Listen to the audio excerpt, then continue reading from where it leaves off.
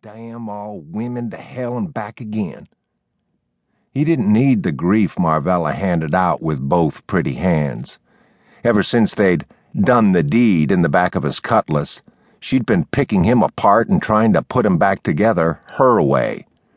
It didn't sit right with Bobby Lee Fuller, no indeedy. Not even if she made him dizzy with love when they weren't scrapping.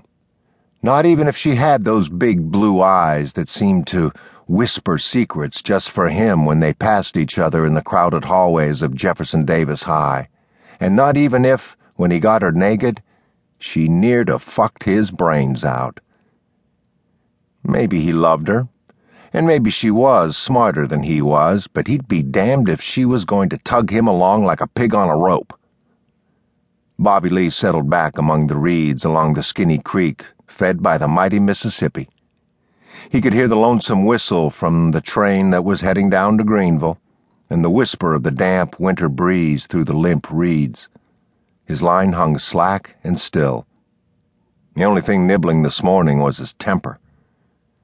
Maybe he'd just take himself down to Jackson, shake the dust of Innocence off his shoes, and strike out for the city. He was a good mechanic, a damn good one, and figured he could find work with or without a high school diploma.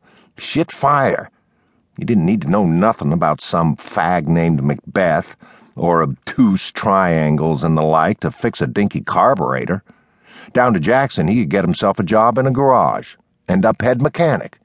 Hell, he could own the whole kit and caboodle before too long.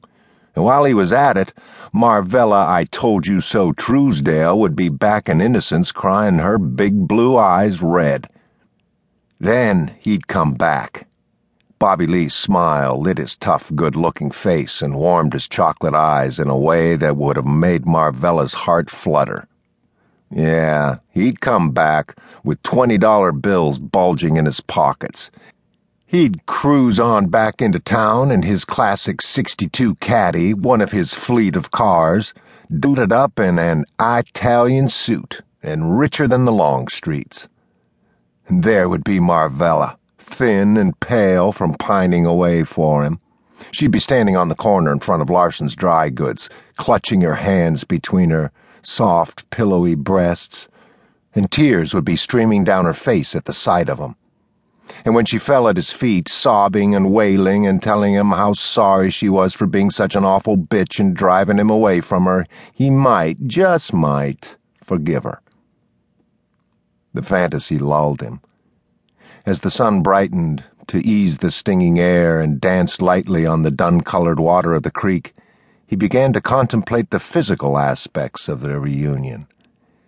He'd take her to Sweetwater, having purchased the lovely old plantation from the Longstreets when they'd fallen on hard times. She'd gasp and shiver at his good fortune. Being a gentleman and a romantic, he'd swing her up the long, curving stairs. Since Bobby Lee hadn't been above the first floor in Sweetwater, his imagination shifted into high gear. The bedroom he carried the trembling Marvella into resembled a hotel suite in Vegas, which was Bobby Lee's current idea of class.